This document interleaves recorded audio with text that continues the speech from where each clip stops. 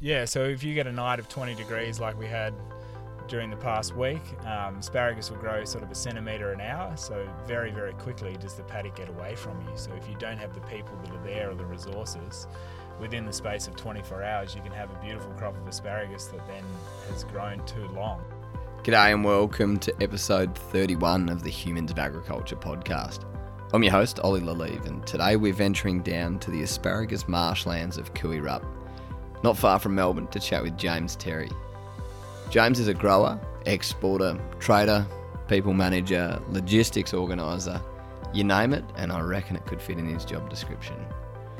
I'm pretty excited about this one. We're doing a bit of a powwow as we chat all things asparagus, and this year in particular has been incredibly challenging for them as they've battled weather, transport and logistics, access to labour and everything else you can imagine in between.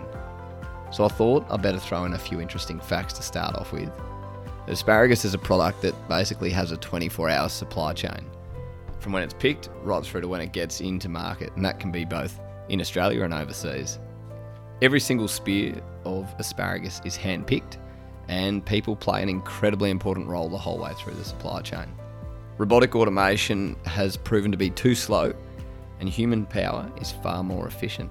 Some of these pickers who are picking asparagus have been away from their families back home in Vanuatu for more than 12 months, and for some of them they've even missed the births of their own children. James, welcome to the Humans of Agriculture podcast. Great, it's nice to be here, Ollie. So I think, for our listeners, they know that I talk a little bit about asparagus, but you're a man who's been involved in the industry for a while as a past president of the Australian Asparagus Association. I suppose, what got you into, in particular, asparagus, but I suppose more broadly, the ag industry?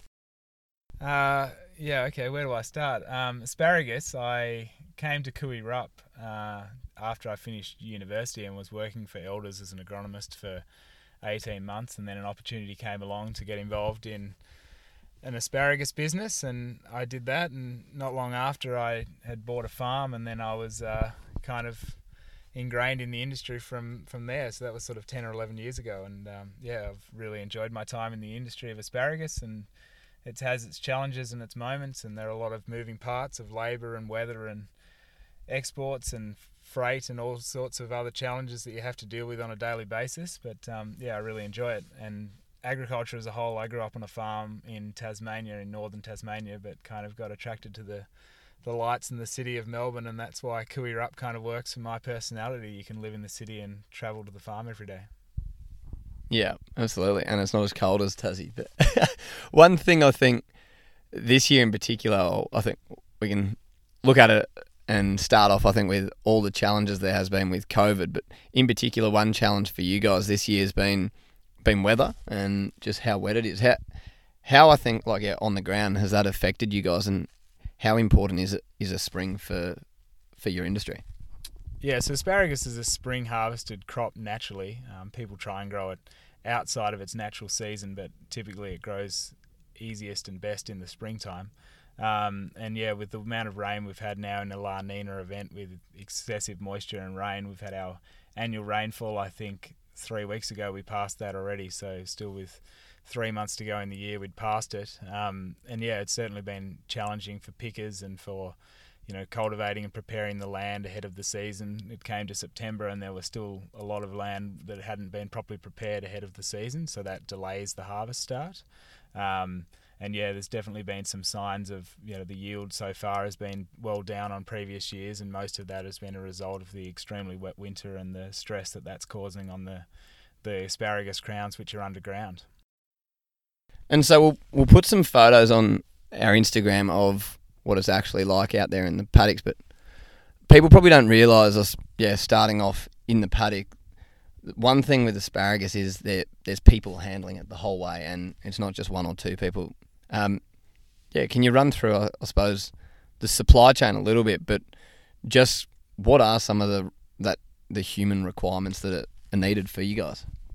Yeah, so one of the things that I enjoy most about asparagus is that the supply chain is so fast. We're harvesting in the early hours of morning, and by the end of that day, a lot of it is packed and on a truck to domestic supermarkets or domestic markets, or on an international flight to a market in Asia somewhere. So the supply chain's extremely quick, and every single spear that you eat as a consumer has been hand picked and hand graded and hand packed or bundled, or however it's handled. So there's a huge labour cost involved in every single spear of asparagus that ends up on someone's table.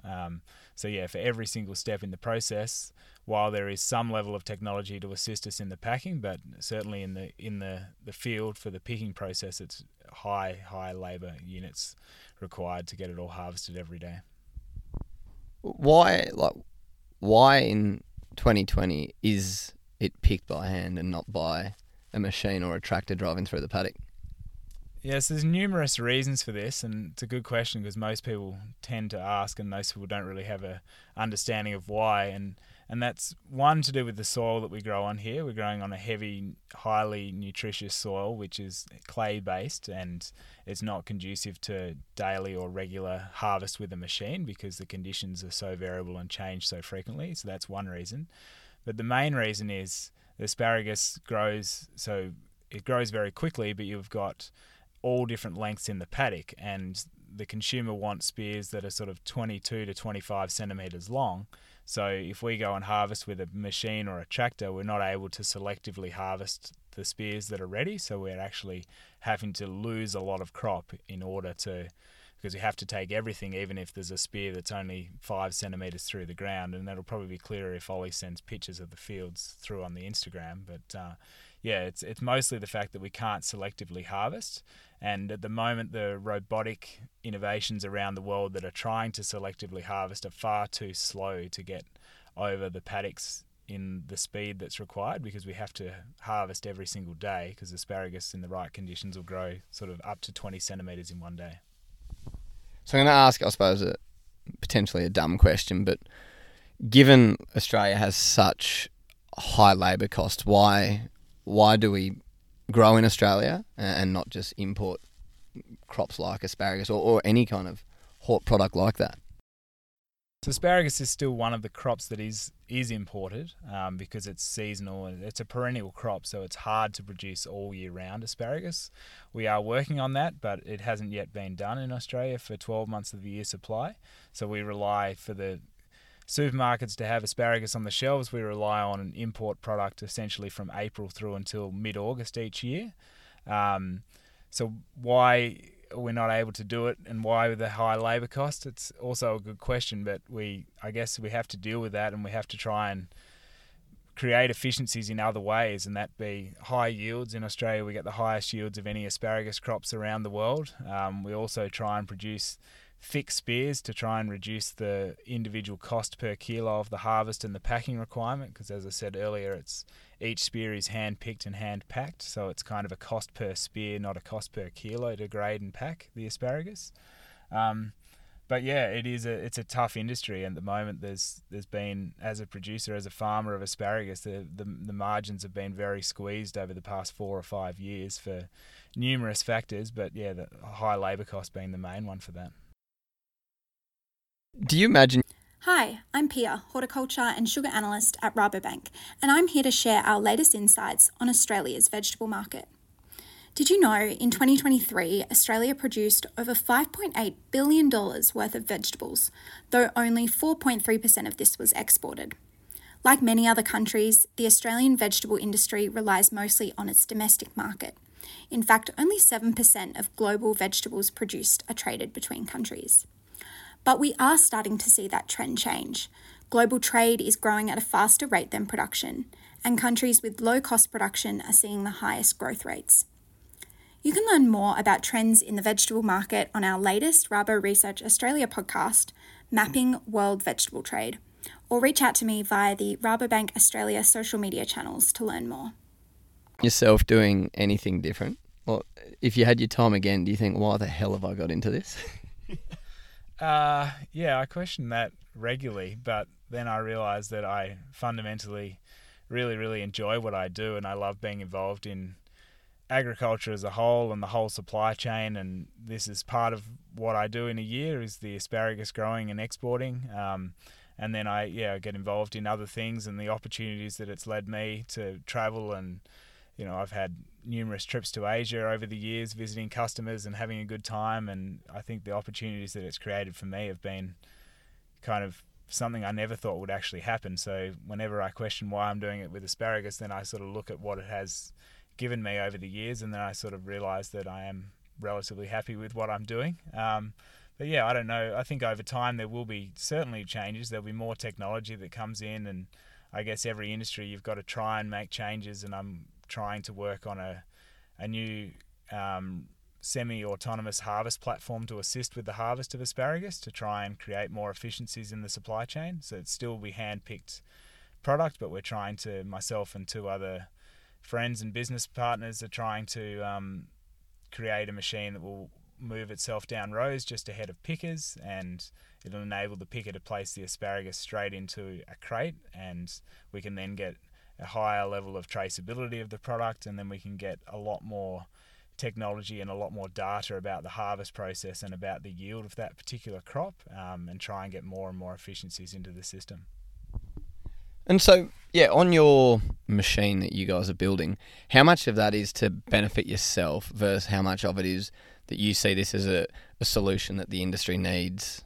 I think it's a common, in most of hand-picked horticulture, there is a lot of packing sheds have high levels of technology, but in the field there is quite low levels of technology that's been adopted and used, especially in horticulture. And there's some data that's been captured, but I think there's a lot more data that could be captured about the harvest process and about the amount of asparagus that's off a 1 square metre area, or whether it's amount of apples off a particular tree on a particular season. I think that's the level of detail we need to get into to get the best out of our crops and our whether it's trees or plants, or wherever the farm is located. In Australia, we've got the highest labour cost of anywhere in the world, so we need to try and create other ways in our supply chain to create the efficiencies to still remain profitable in an ever-changing world. So I'm sort of looking at it, and we're, as the cloud farming team, we're trying to look at it as a whole industry and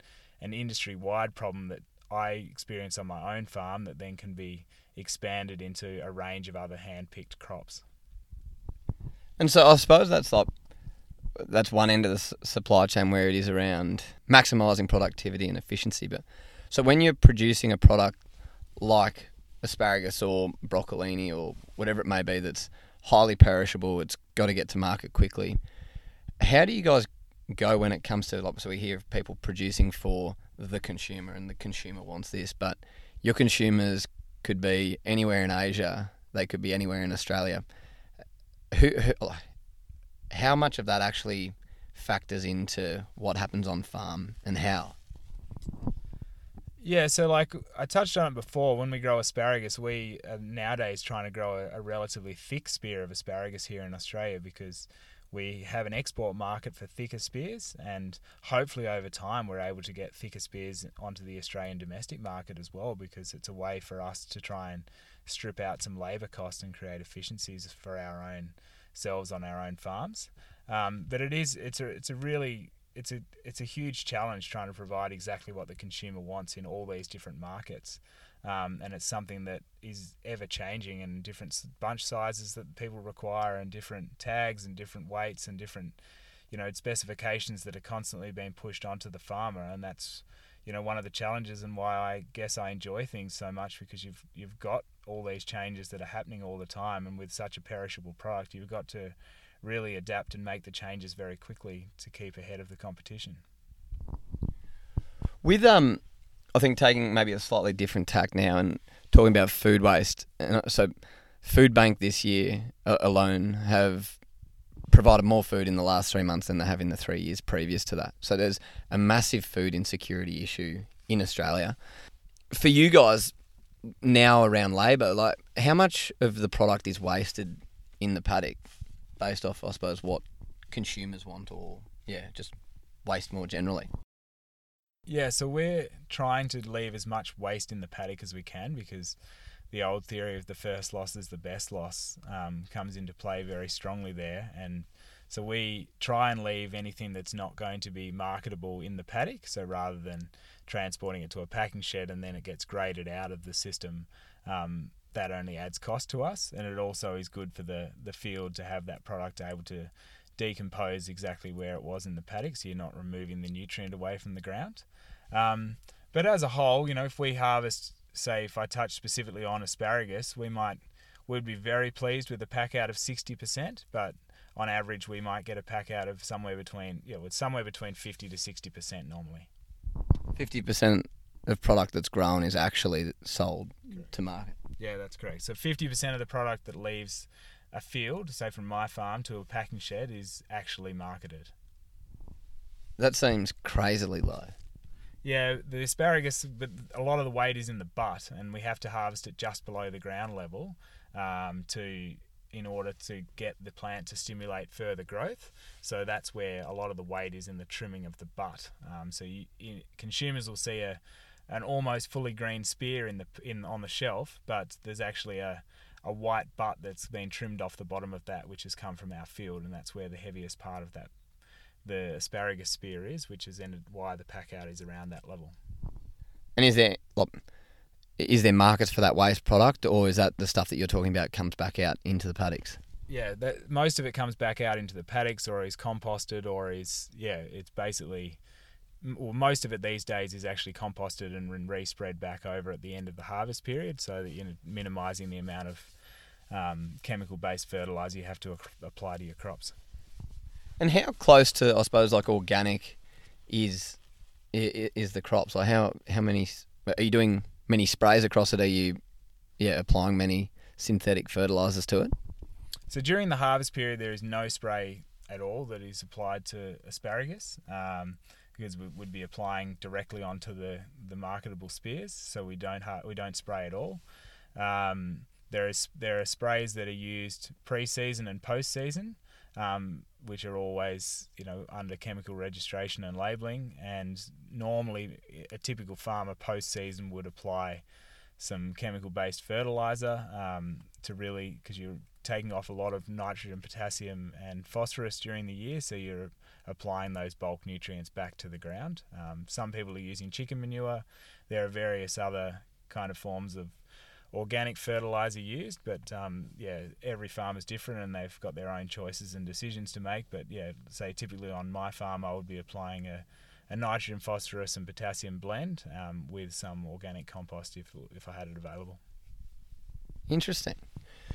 The next one, so I think it's been across the news and people are talking about it, is this the labour issues. And I've looked in the paddocks this year particularly. You've got people wading through waters. It's certainly not a glamorous way, and I think this is the thing actually behind what people don't see when they're looking at their food is the process, and particularly with like horticulture products, just how people orientated it is and how reliant on people. So this year coronavirus has thrown a massive spanner in the works. There's shortages across the board.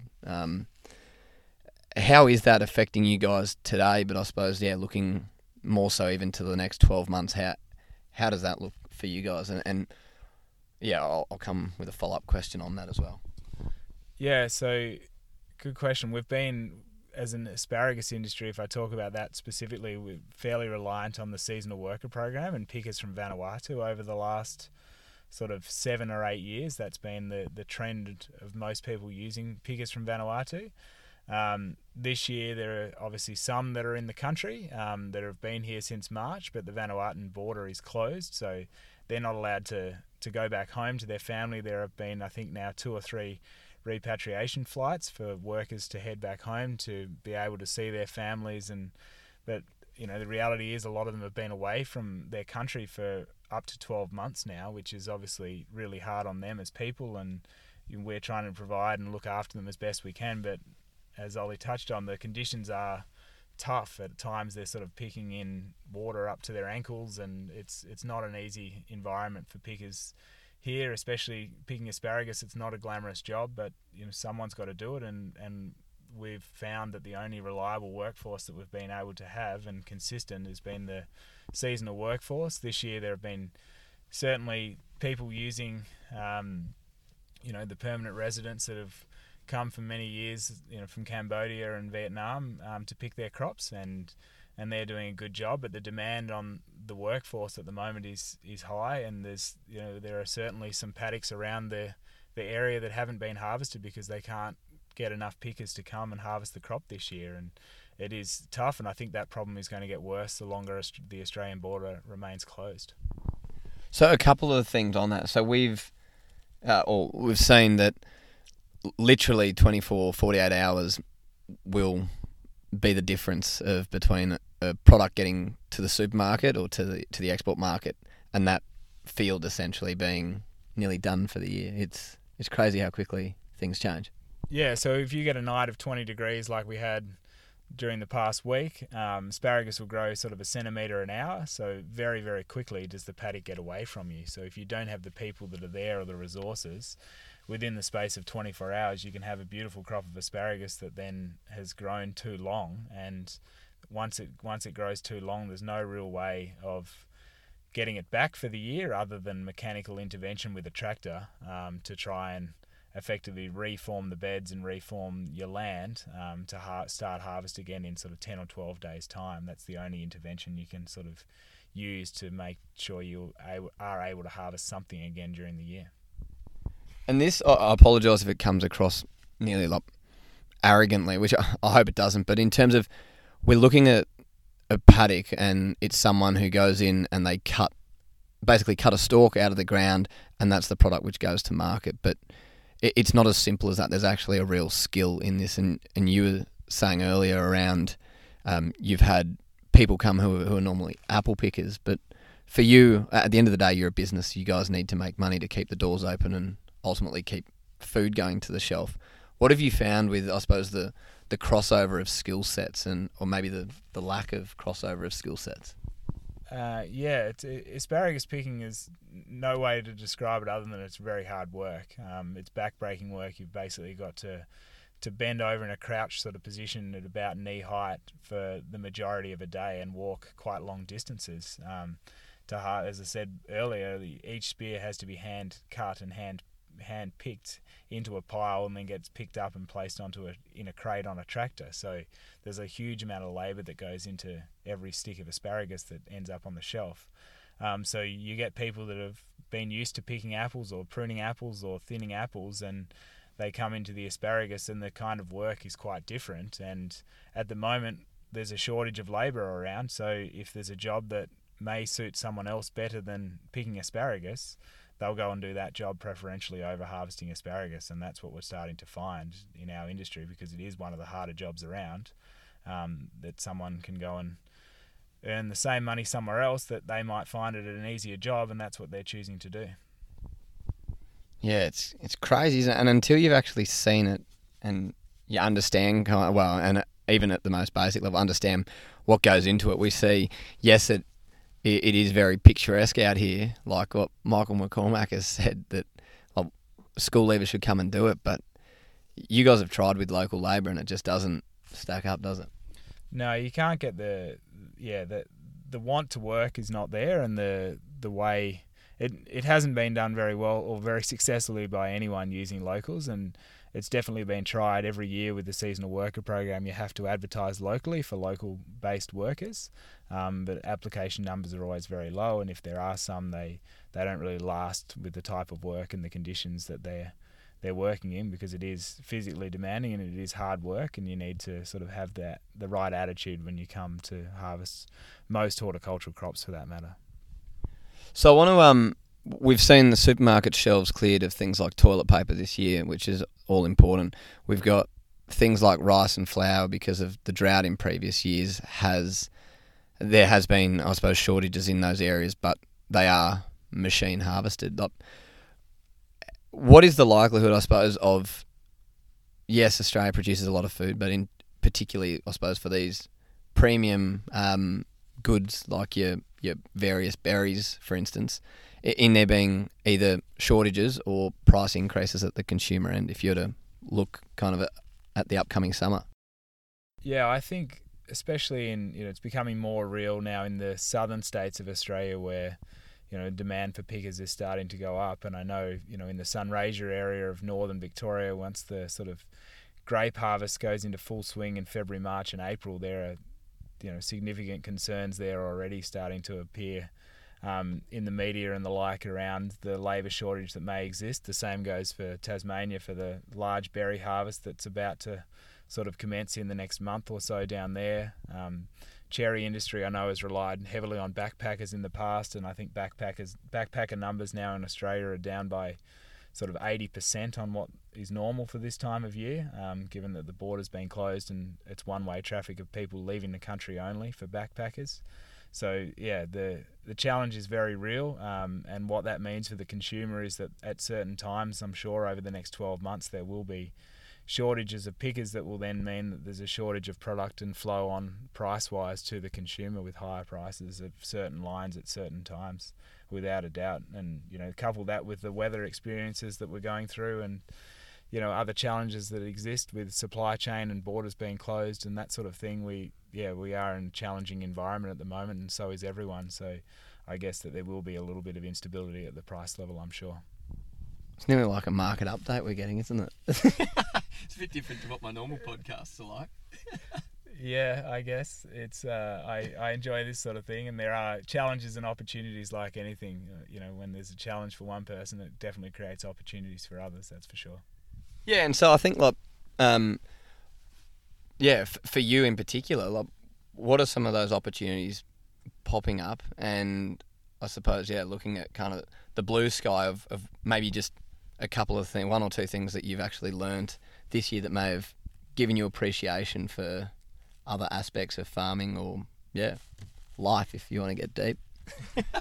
Life, all right. Well, I used to probably jump on a plane like it was kind of going and catching a bus. So that's probably one thing that I've realised, that never take travel for granted, and being able to sort of be in one place one day and then in another place another day. But it's also been good, the fact that if you can't go somewhere, you can actually do a lot over the phone and a lot via Zoom and I'm sure that a lot of people are experiencing the same thing. You don't always have to be there, and the feeling of that want to have to be there when you literally can't go there, that's something that I've had to overcome, that I feel I'm making inroads from a personal level into not sort of feeling like you have to be there to be in control of a situation.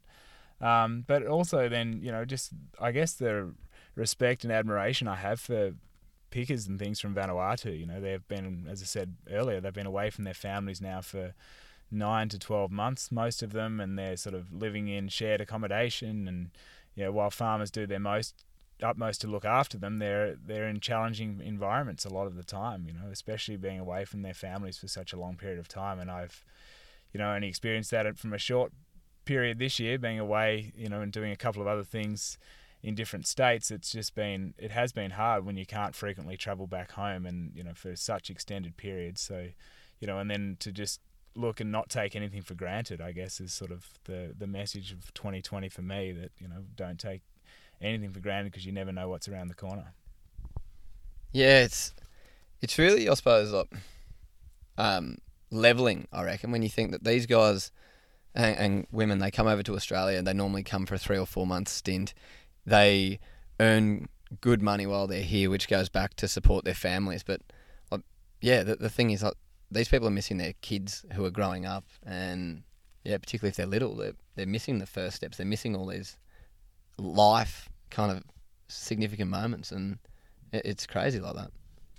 Yeah, I know. Some will leave a pregnant wife back home, and they have their child without their husband being there, and that's a common example that. I know numerous pickers that have been in that situation. So yeah, you kind of just feel for that sort of situation, and you kind of look at, like, I guess it means that I feel like sometimes I'm living quite a privileged life when you're so far distant or so far away from that situation in my own personal life, that it's hard to comprehend how they're going through that, I guess. Yeah, definitely. No, and they still front up with a smile and a wave. It's good to see. And I suppose, nearly taking a step back, and it's a question I ask started kind of halfway through, but on every podcast. And I think it's more broadly around how we view agriculture, and it's not purely just inside the farm gate, but there's all these opportunities across the supply chain and people who are actually influencing it. So if you were to front up to, say, year 10 or 11 students and, I suppose, give them some advice on maybe why to consider agriculture, what would be your messaging there? Yeah, I think agriculture is one of the best careers to be involved in. I mean, everyone needs food. Everyone eats food 3 times a day. And, on the back of my ute, I've got a sticker that says "Thank a farmer for your next meal," and I love it because it's there. And I hope people see that on, when you're driving home on the freeway over night time, people actually realise what farmers do to get food on everyone's plates. It's not produced in the supermarket. And I think that there's a huge disconnect between the city folk and the farming community and the whole farming supply chain as a whole. And I think that there are opportunities. You don't have to be the person that's sitting on a tractor or, picking asparagus or whatever else it may be, or the perception may be. There are so many roles and various capacities involved in the whole agricultural supply chain, and whether that be, a fish farm, in northern Australia, or a cherry farm or a cherry orchard in southern Tasmania. Like, there's just every spectrum in Australia, and that's one of the things that we're very lucky to have, such a wide range of geographic and climatic conditions. We can basically produce anything in Australia, and the opportunities are so broad, whether it be hard non-perishable items right through to highly perishable items. I think that everything has its opportunities and challenges, and it's a great career to be involved in because it's so dynamic and ever-changing. And we feed a lot of Asia, a lot of the world food goes from Australia to those destinations. And when you actually start to think about where it ends up and how it's produced, and all the different parts of Australia that it comes from, that I think that there are vast opportunities. And I guess as well, like with coronavirus and things at the moment, I think people are probably starting to take a step back and actually look at this sort of thing, and the way agriculture is viewed in society is probably starting to change a little bit. That it has been proven to be an essential industry this year, and it's been one of the pillars of strength throughout the whole coronavirus pandemic, that we've been able to, as an industry, continue to push forward. While we've had our challenges, there's still been food on the table, and like Ollie said, there may have been a shortage of toilet paper, and at times there was probably a shortage of some meat and some vegetables, but fundamentally everyone's still been fed. So from an Australian perspective, we're in a good position, and I hope we can continue to grow that in the future. Yeah, awesome. Thanks for that, James. And I think one thing which people may not understand with all the various hats you wear in your day-to-day job is you're a primary producer, you're a currency trader, you're in sales and marketing, logistics, you're in people management, I don't know what other hats you wear, but you wear a whole suite of things, and it has to happen simultaneously in order to get food into those markets overseas. So it's incredibly impressive. And I know, off the stint I had working within the asparagus industry in 2016, some of those skills that I learned here have followed me the whole way through, and it's something that I still reflect on and have been fortunate to be involved. So thanks for taking the time to chat. No worries, really enjoyed it. Well, that's it from us for another week, and so I hope that you walked away from today's episode learning something new, and maybe going down to your local supermarket and supporting Australian asparagus. If you walk down there and see the brand Aspari, that'll most likely be from where James is down there at Cooey Rup. This week as well, for those in Melbourne, there was a little bit of a reprieve after many, many months in what has been locked down. So for those of you who are listening to us from Melbourne, stick at it, because the better weather's coming. We're coming to a good time of year, and the restrictions can surely only ease from here. Looking forward to joining you guys again next week, and as always, thanks for tuning in. You can reach out with any questions to us on our Instagram at humansofagriculture with an _. Look after yourselves, guys.